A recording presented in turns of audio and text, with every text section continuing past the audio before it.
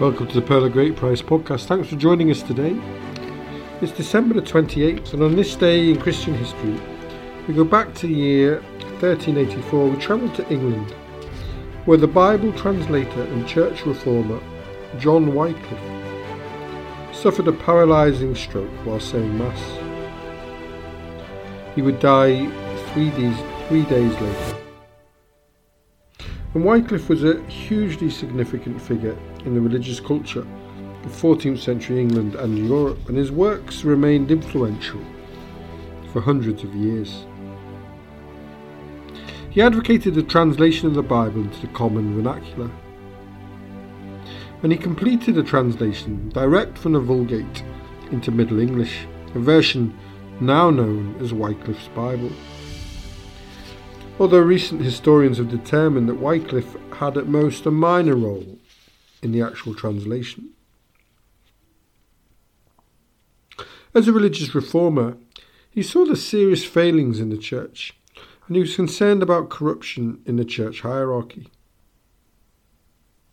His writings in Latin greatly influenced the philosophy and teaching of the Czech reformer Jan Hus, whose execution in 1415 sparked a revolt and led to the Hussite Wars of 1419 to 1434.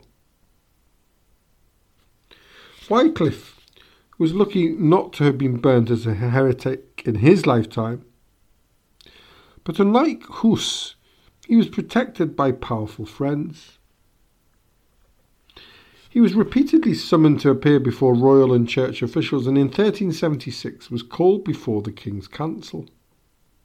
But a riot broke out and the meeting was abandoned. The next year, Pope Gregory XI issued 5 bulls condemning Wycliffe's views. And these decrees did not arrive in England until Christmas in 1377, whereupon Wycliffe was promptly arrested. He was subsequently released and then summoned to a meeting with the Archbishop Sudbury and Bishop Courtenay. And appearing before these authorities in Lambeth, the investigation was suddenly interrupted by Sir Lewis Clifford, who had been sent by Joan of Kent, the mother of the king. And in his later years, Wycliffe retreated into obscurity, spending the rest of his days in Lutterworth, near Leicester. He died in 1384, but his ideas lived on for much longer. He battled against what he saw as an imperialised papacy and its supporters, the sects, as he called them, the monastic orders. He called monks the pests of society, enemies of religion, and patrons and promoters of every crime. He directed his strongest criticism against the friars, religious who had moved out of the monasteries and lived in the cities, whose preaching he considered neither scriptural nor sincere, but motivated by temporal gain. He advocated the dissolution of the monasteries and came to regard the scripture as the only reliable guide to the truth about God. And he maintained that all Christians should rely on the Bible rather than the teaching of popes and clerics.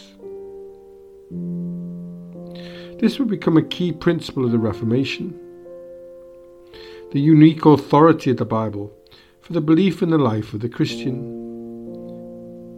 And Wycliffe has been called the evening star of scholasticism and the morning star of the English Reformation.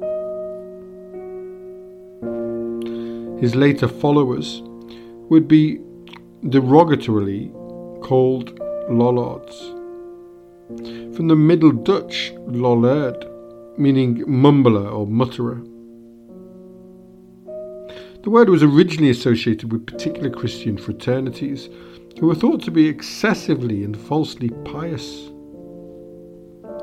The Lollard movement is sometimes regarded as a precursor to the Protestant Reformation, though the movement was at first unknown to Martin Luther. After today's stroke and subsequent death, a group of churchmen dug up the bones of Wycliffe and burned them. This grisly enterprise was carried out at the instruction of Pope Martin V. 13 years earlier, in 1415, Wycliffe had been condemned as a heretic at an ecclesiastical court called by the Council of Constance. That's all from the Pearl of Great Price today. Thanks for listening. Join us tomorrow if you can as we look at Thomas Becket. Please continue to email feedback on pogppod@gmail.com, and our archives can be found at www.pogp.net, where you can also continue to make donations through Patreon. If you have time, please subscribe, share the podcast with friends, and have a lovely day wherever you are, and thanks for listening.